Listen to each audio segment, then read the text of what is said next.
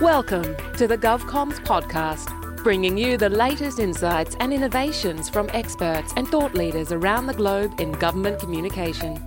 Now, here is your host, David Pembroke.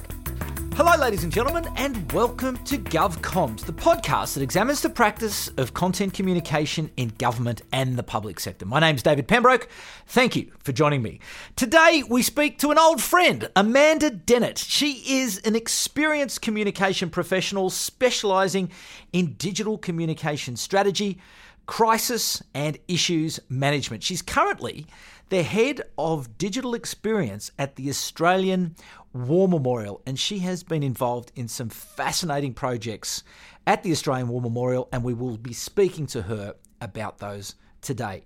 Amanda is completing a Master of Research at Swinburne University of Technology, where she's researching Australian government use of media to engage with citizens, and specifically social media.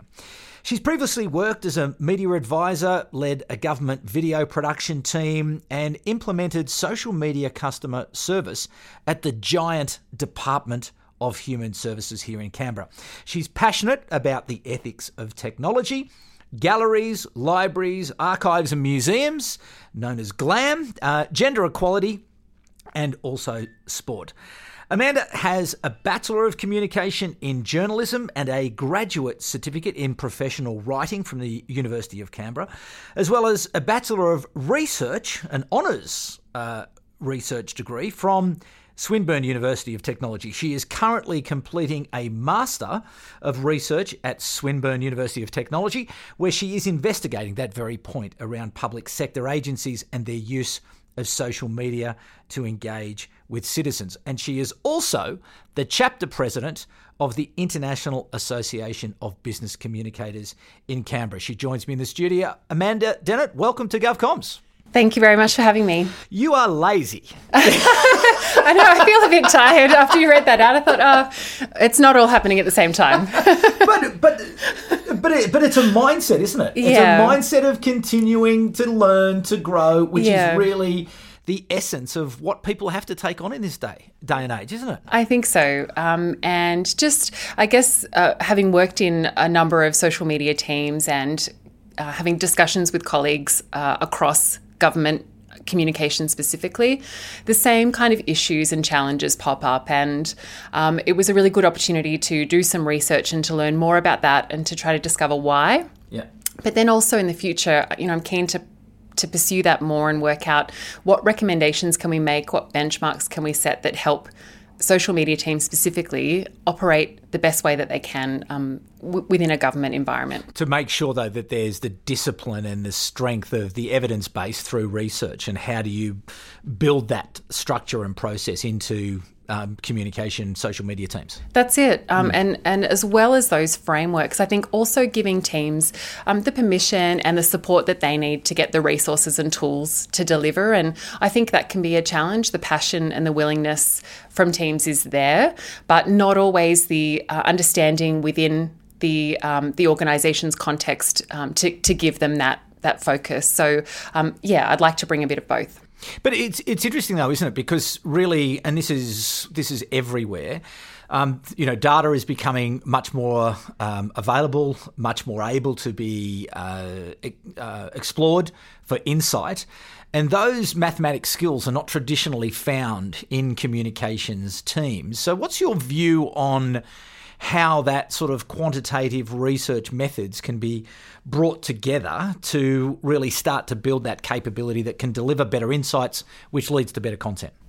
Yeah, I think it's a couple of things. So communications people aren't generally maths experts, and I'm certainly not. No. But so in my research, it came out really that teams have really different approaches across government to how they measure social media and its effectiveness. In particular, some don't do it much at all. Some do it in quite a reactive way, and that comes down to being busy.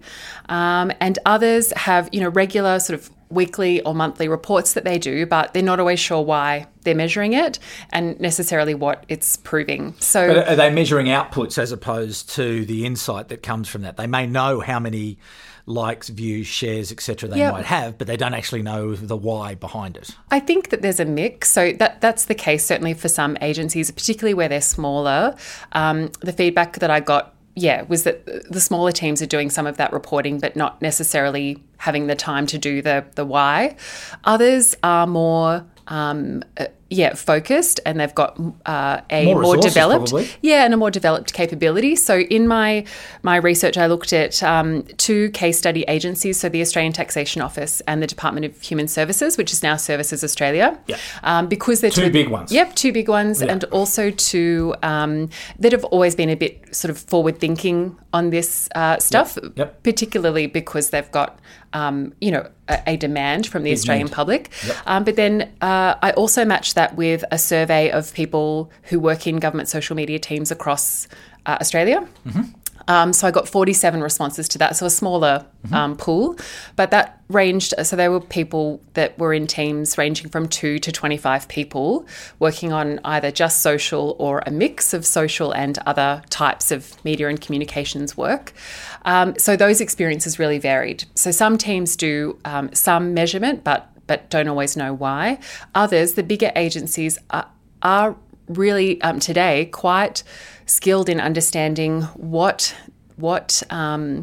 trends in the kinds of responses that they see from the public mean in terms of their business, and they make really good decisions about how they change delivery, how they change messaging, or they use it to preempt potential issues in a way that's really powerful for their reputation. So I think we've got within government a broad spectrum of That's capability. To be expected, I imagine. And so I guess I was hoping to bring that out and then work out how we can, use the best practice to bring everyone else up. So was your research just in Australia? Yes. Okay, and just at a federal level and a state level? Did you go down to local government as well? No, I just did federal only. Just federal only? Yeah, and there's a bit of existing research in Australia on state and local government social media, but limited in federal, so that was my area of focus. Okay, what are the keys to success to have a good social media presence? What did you find? What did your research find? So it varied again, and I think it depends on the aims of the agency, which is kind of the comms initial question is, what are you hoping to get out of this work? But really, I think, aligning social media content with other forms of communication that you're doing. So, it's not its own channel that you need to feed separately. What you're doing there needs to be integrated with the rest of the strategy. I think having people with the appropriate skills and strategy understanding to deliver on social media work is essential. And I think, we've evolved from the point of people, who are perhaps younger and, a bit more tech savvy, implementing this work, which was certainly the case when I first started doing this work, sort of back in 2009 or so. It was, hey, give that a go and see what you find out. I think we've evolved from that into having people that are delivering it as part of an integrated strategy. So that's really key to success.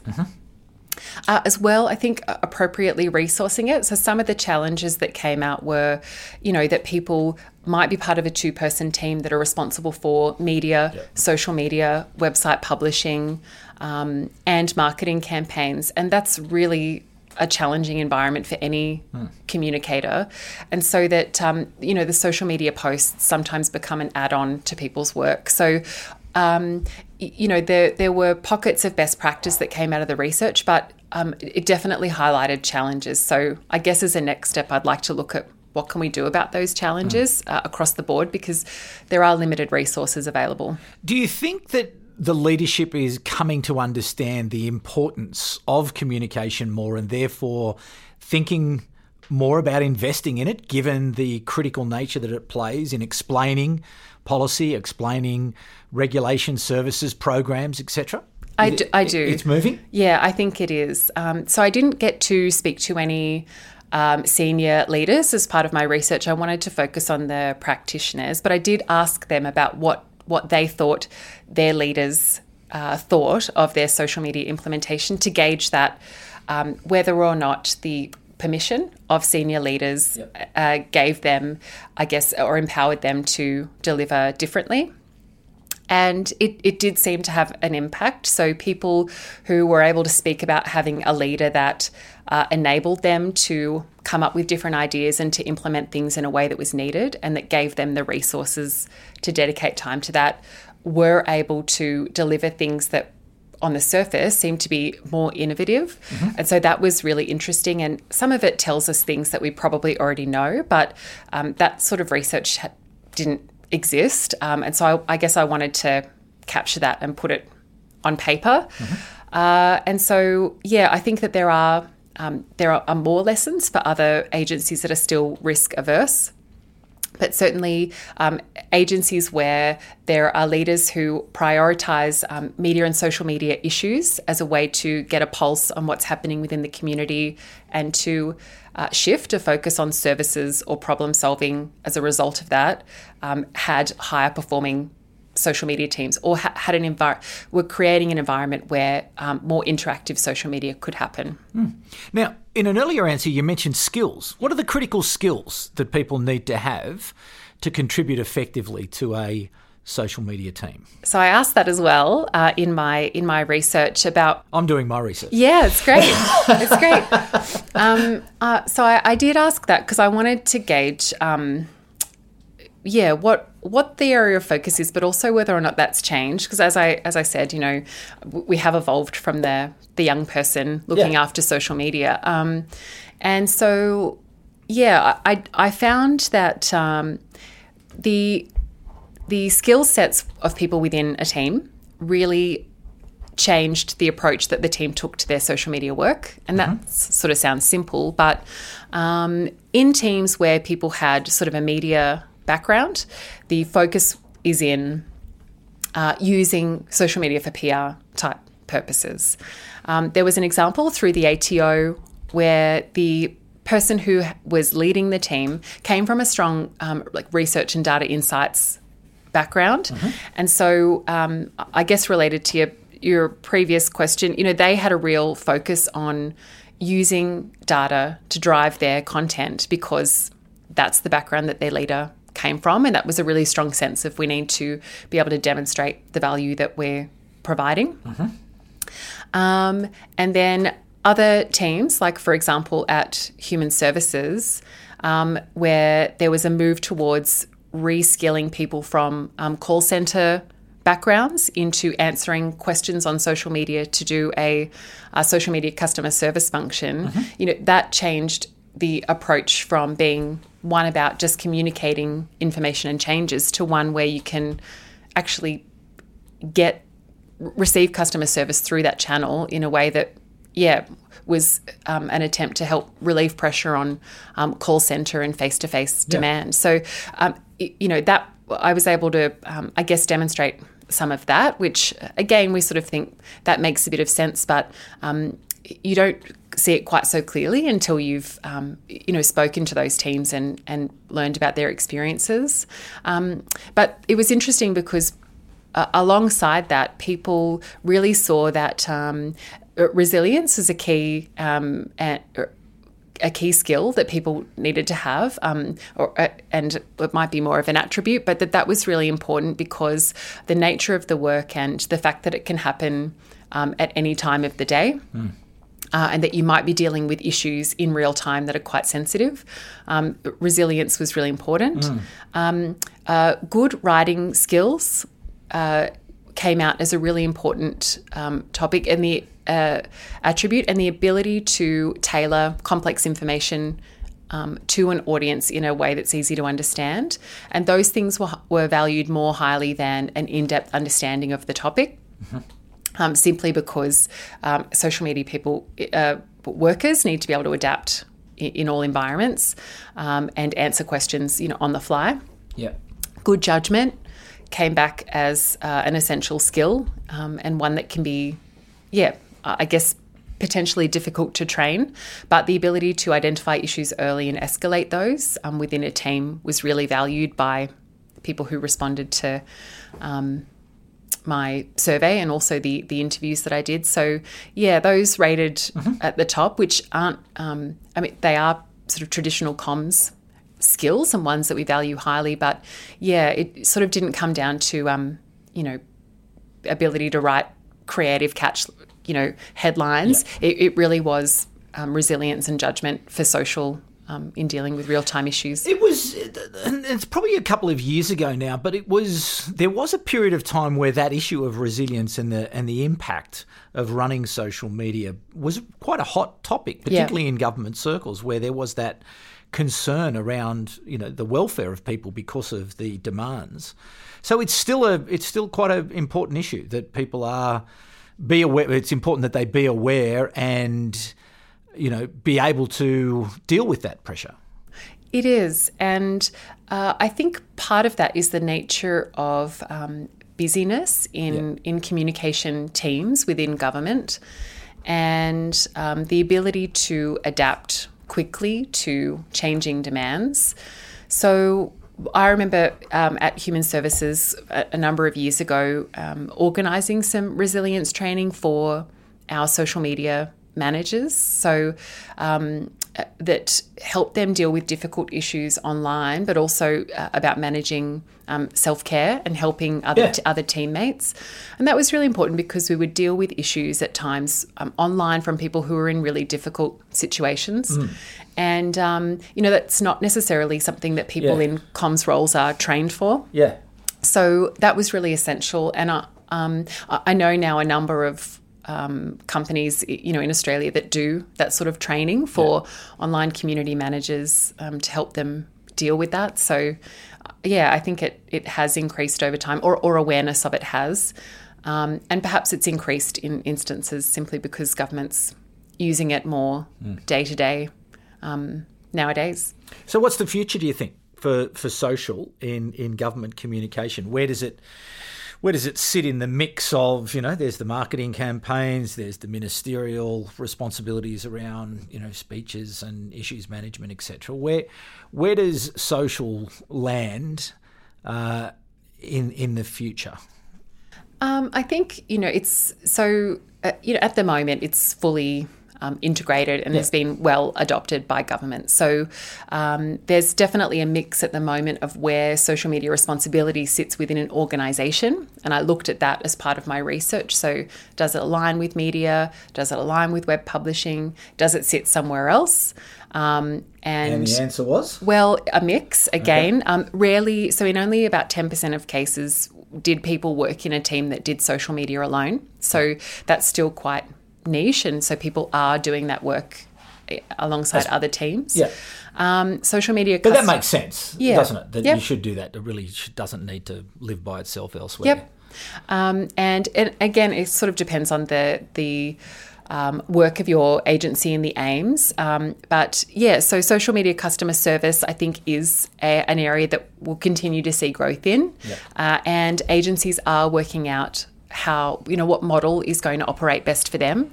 And that's why I was keen to look at the ATO and Human Services because they both tackle that differently. So, what are the learnings from those two experiences? I do think that we're getting better, and that we will see more evolution in the integration of marketing across all channels. And I think at times social media still can be an add-on to a traditional marketing campaign. And so I think that'll continue to evolve. Changes to how people interact with social media content with government has changed. I think it did used to be more passive.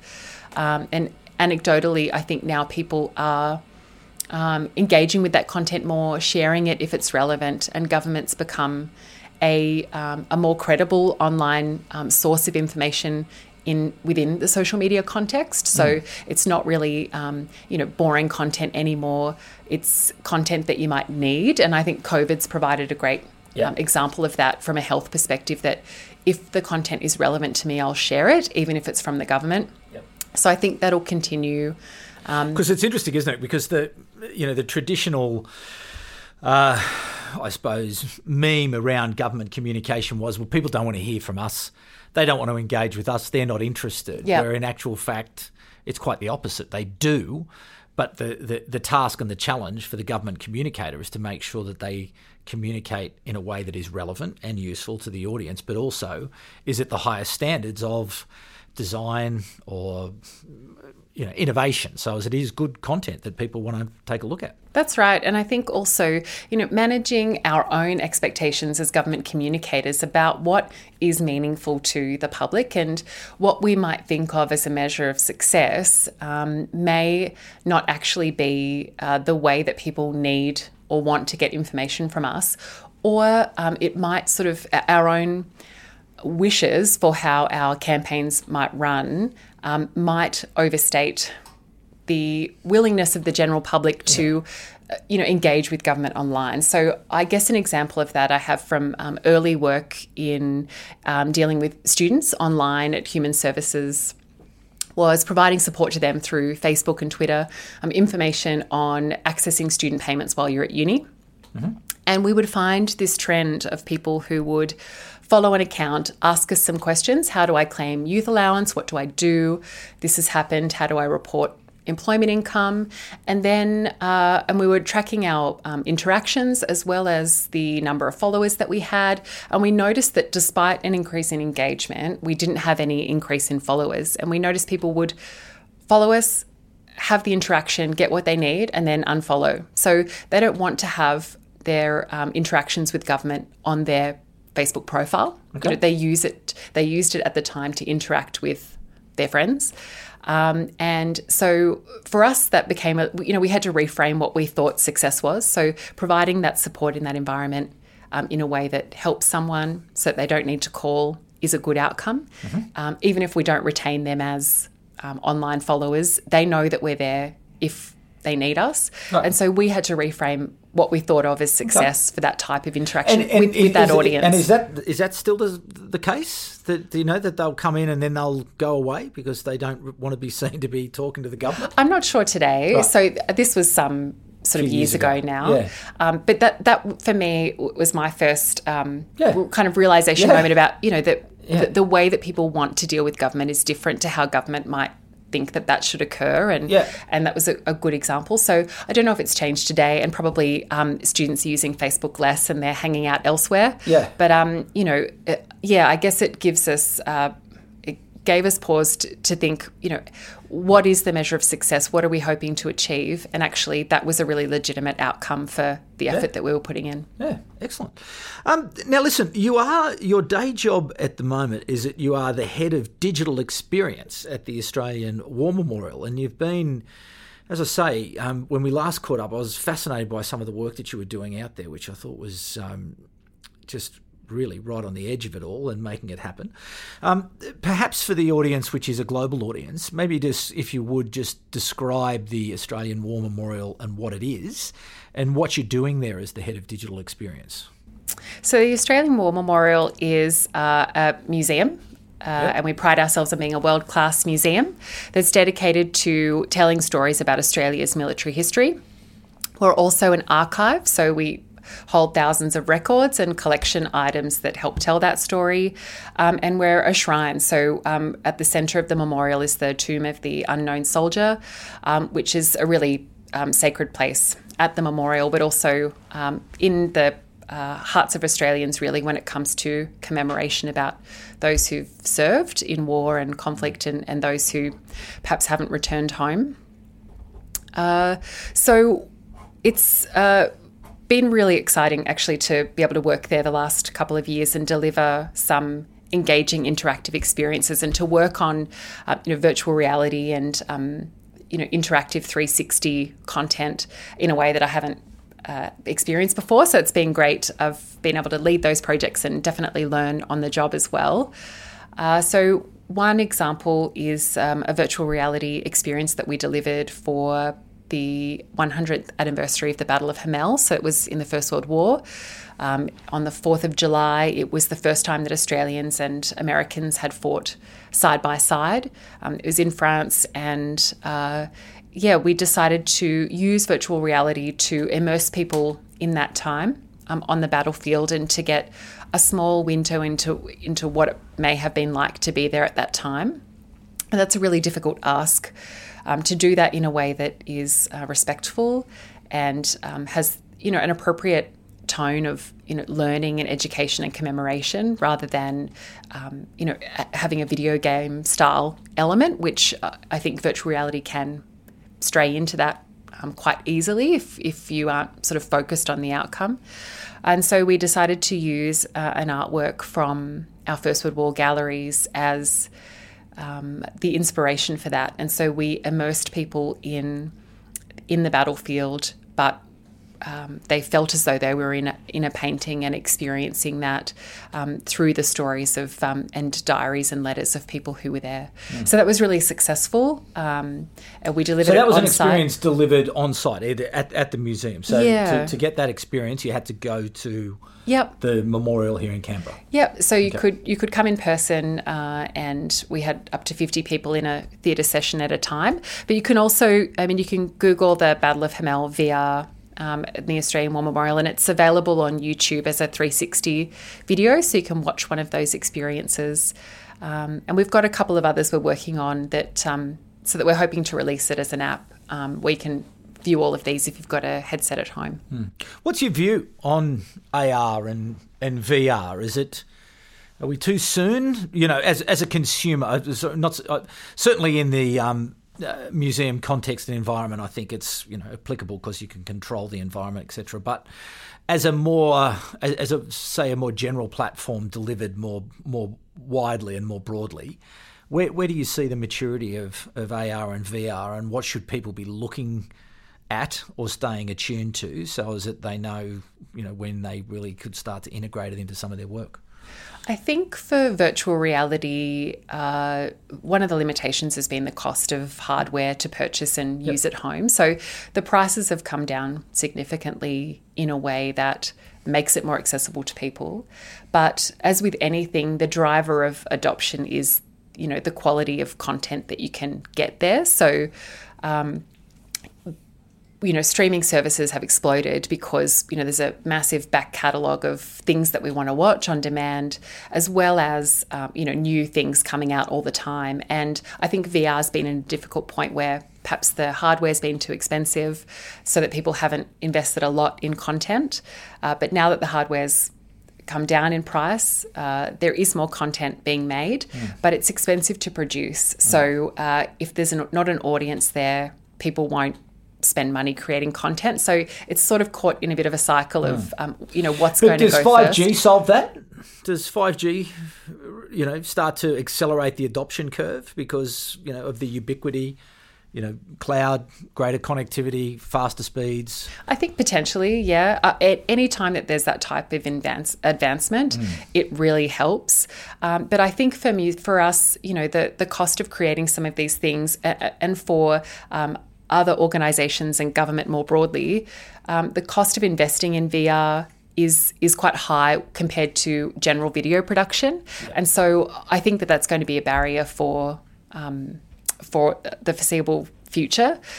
For AR, I think that's got many more applications, and we'll start to see that explode in the coming years because we now have, in our hands, pockets, a device that enables us to use AR within the world, and there are some great examples of it through gaming specifically that are already giving people, they're increasing people's comfort level with using AR. So that's an area that we're looking to explore next. We haven't really done AR yet, but we're quite keen to find some opportunities for that. So keep an eye on the War Memorial's AR. Hopefully we come up with something soon. Listen, before I let you go, you're also the president of the Canberra chapter of that wonderful organisation, the IABC, the International Association of Business Communicators. I think you've got the job for a year. What are you hoping to achieve in that year, and what does the Canberra chapter need to help to continue to grow and mature the profession? This year has been such an interesting one to be president of IABC. So I'm really fortunate because we've got a good board of engaged people, so a volunteer board of communication professionals that are really invested in expanding the comms network in Canberra. And I think I first joined IABC in Victoria for that reason, to try to meet other people who did the job I I did, but without necessarily talking to the same people at work that I talk to every day. I wanted to expand. And so when I moved back to Canberra, I moved my membership to Canberra and immediately found a new network of people. So I think that's the strength of this type of organisation.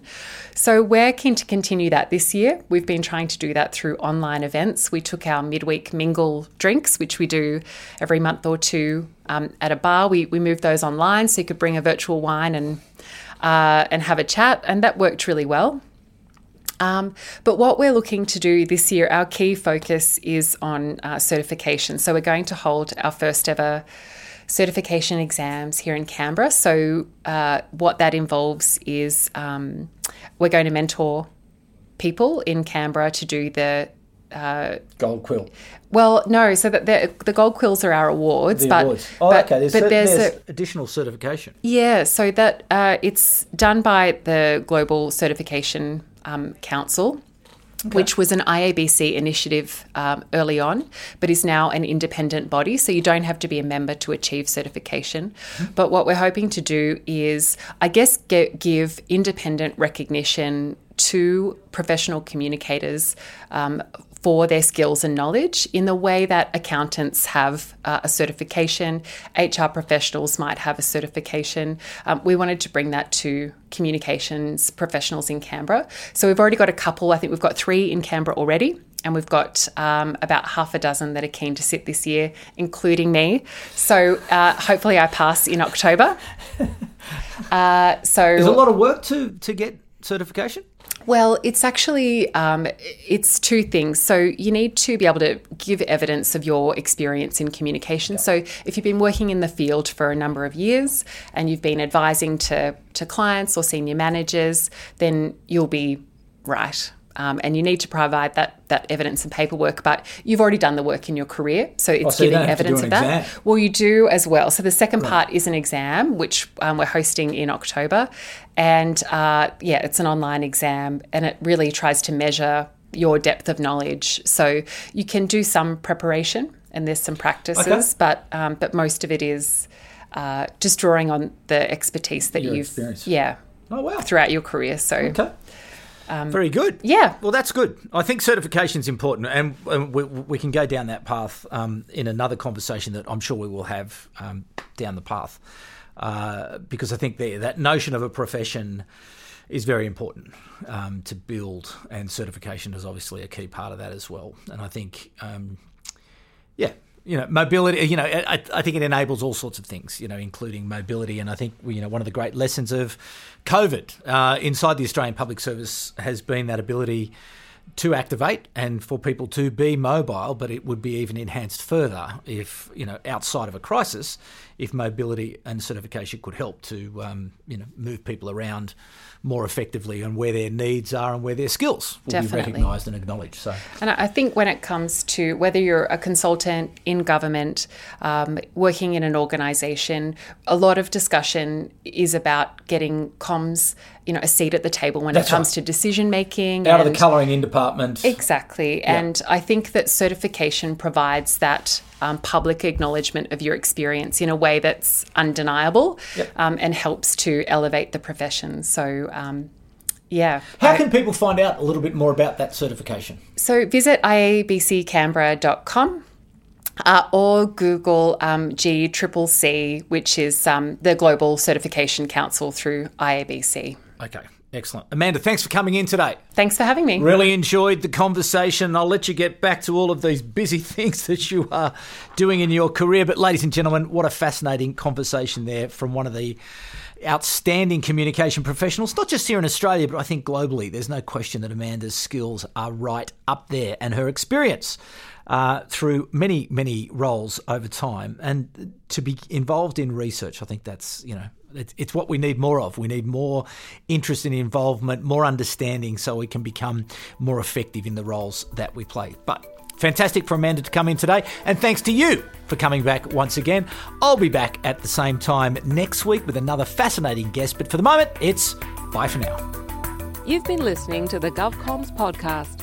If you enjoyed this episode, be sure to rate and subscribe to stay up to date with our latest episodes.